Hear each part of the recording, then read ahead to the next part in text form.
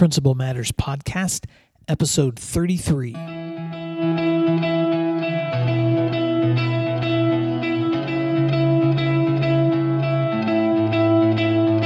Guess what? It's a great big world out there, and you don't have to be scared, 'cause it's all yours for the taking. I know that your dreams are big and bright, and God gave you this life to do crazy things. Hi, Principal Matters listeners.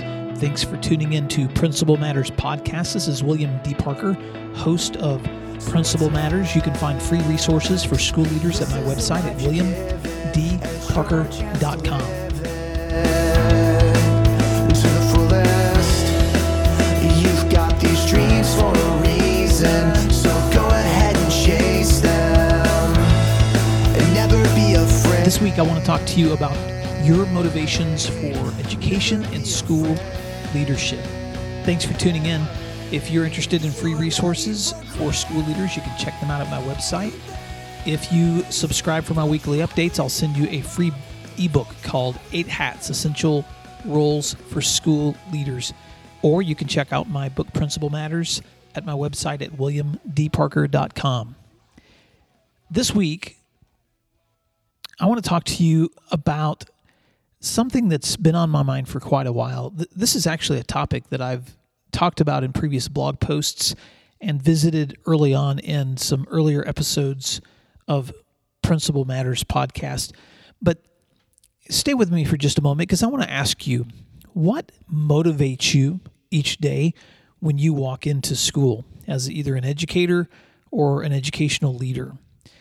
Well, I remember when I was in junior high school, I felt pretty clueless about what to expect in high school, and sometimes my teachers would tell me to expect to be treated like a number when I got to high school.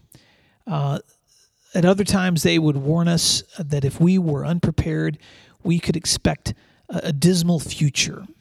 I was having a conversation with my wife the other day, and she was communicating that sometimes our children at home have said the same things to her, that when they were in elementary school, they were warned about how dreadful junior high was going to be, and when they arrived, they realized that it was not as bad as they expected, and in some ways, they felt like that the previous year had tried to prepare them for that year simply through lots of fear. And over the years, I've noticed that whatever stage of education students are in, we often try to motivate them by the heights they can achieve or the dismal experiences that they'll suffer without good preparation. In other words, we often appeal to either their pride, what's in it for you if you get good grades or if you work hard, or their fear, what dreadful thing will happen to you if you don't do this. And so I'm often confronted with the question, is there a better alternative? Is there a third option for our own motivation as well as the motivation for our kids? And this past weekend, I was invited to hear a talk from a professor from Wheaton College who was visiting the Tulsa area. His name is Jerry Root, and he is a renowned expert on the works of C.S. Lewis. And as I listened to Root speaking, he spoke for about an hour to just a gathering of people interested in the works of C.S. Lewis. And I love C.S. Lewis's works. He's known most often for his Chronicles of Narnia series, but he was a prolific author and speaker and apologist, and I've read many of his books over the years. But as Root was speaking about Lewis's works, at one point in his talk, he began to express disagreement with something that C.S. Lewis had written about. C.S. Lewis taught that the root of all wrong choices begins with pride, not the good pride, not the kind of pride that the kind of pride you get when you've done a good job, but the self-centered, arrogant, haughty kind of thinking that motivates us to choose options based either on our own comfort or our prestige or our vanity or our self-promotion, that kind of pride. And Root said, this is what Lewis taught in his writings. Now, as a philosopher, Root was responding. He's also an expert in theology and apologetics. But Root said he believed that a greater cause of evil in the world was based in fear.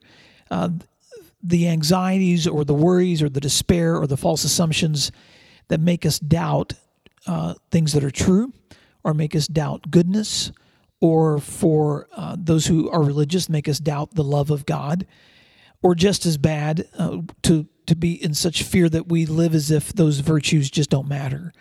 And as I listened to him say that, Lewis believed pride was the root of bad choices, and Root believed that fear was the basis of bad choices, I wanted to raise my hand and ask him if they could possibly both be right. And so later I was sitting and thinking about his talk, and I remembered a talk that I had heard from another speaker named Timothy Keller. He's the author of a book called Gospel in Life, and Grace Changes Everything. And if listening to me make comments about religious works that inform my thinking, if that's something that you're not interested in, feel free to skip on to the next podcast. But I just want to park here for a moment, because sometimes these thoughts about our motivations help me think about how I want to lead as an educator.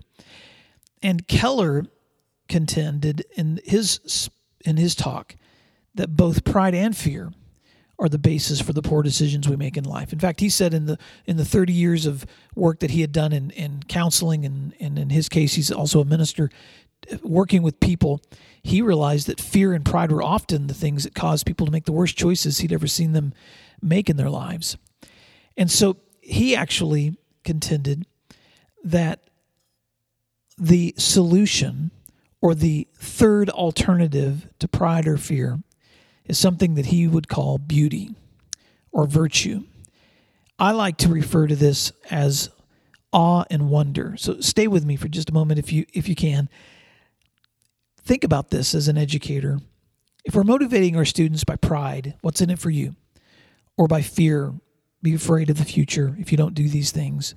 What would happen if instead we motivated them by being so smitten or overtaken by the awesome, wonder-filling, glorious interaction of learning that they simply wanted to learn because it was so exciting or so interesting to them? For an educator, we believe that knowledge and understanding, or science or mathematics or literature or history or music or whatever subject you teach, is stimulated and learned best through curiosity and discovery and creativity and innovation. And so here's my question for you today. If our approach to teaching or school leadership is based on pride, what's in it for me, or fear, how can I avoid pain or discomfort, we probably will find ourselves either looking for simple compliance, or our efforts will result in burnout or despair. But what happens if we try to motivate people through other incentives? For instance, what if our learning and working and education were motivated by the incredible wonder and awe and beauty in the very subjects that we're teaching? Let me give you an example. I remember when I was teaching high school English, we had just studied a unit on world philosophies and how these mindsets can connect to both the historical expressions found in music or in works of literature, or how world philosophies can affect our mindsets and modern expressions of music or literature or movies, for instance. And one day I had a junior girl, an 11th grader, who came to me before class, and she said, "Mr. Parker, you have ruined the way that I see movies." And I said, "Well, how's that?" And she said, "When I watch movies now, I can't help but think about the perspective that the movie makers had, or what they were trying to convince me to believe. And I'll never be able to watch a movie the same again." We actually laughed together, and I realized that she was actually proud of herself for thinking about her entertainment for the first time. On the one hand, maybe I hurt her ability to just enjoy the magic of a movie. But on the other hand, it was encouraging to know that she was aware that stories have meaning. And sometimes you have permission to disagree with others, even when they're amazingly persuasive. What a great life lesson she was learning, that her thinking about what we were learning in class could affect her thinking about what she was listening to in her music or watching in her movies. So as you're starting another week of school, or you're launching another great semester, or maybe you're beginning your school year, let me encourage you, don't forget to take a moment to reflect on your motivations. Are we simply trying to control chaos? Is our goal to prevent conflicts and difficulties? Are we determined to reach our highest personal goals or climb another ladder of success?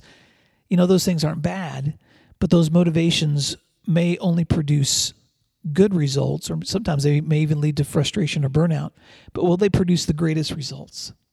The bigger question is this: how can our decisions or schedules or lessons or our meetings or our goals push us and our students towards the wonder of learning?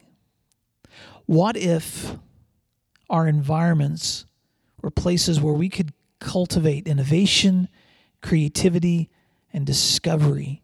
What if we could open new worlds to the imagination, where learning becomes something we enjoy so much we can't help but be motivated by it or want others to be motivated by it too? So now it's your turn. I know that I need reminders to protect myself from the competing forces of fear and pride. What kind of environment do you want to create for your students? And how can basing your motivation on wonder or the awe of learning change the way you think about school? I want to thank you again for listening to this week's episode of Principal Matters. And I want to invite you, if you have comments, feel free to go to the blog post that accompanies this episode and leave comments there at my website at williamdparker.com. You can also subscribe for free weekly updates that I send out on school leadership ideas.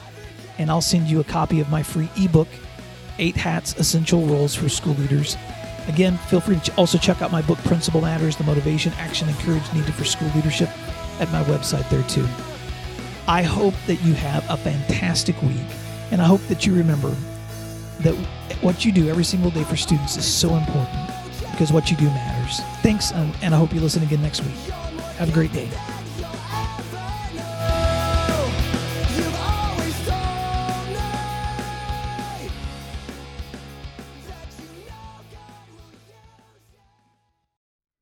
Principal Matters is a publication of William D. Parker. It does not necessarily represent the opinions of Sky 2 Public Schools, the affiliates with whom I work, or the organizations for whom I consult.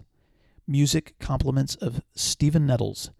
Check out his songs at hearthevoiceless.bandcamp.com.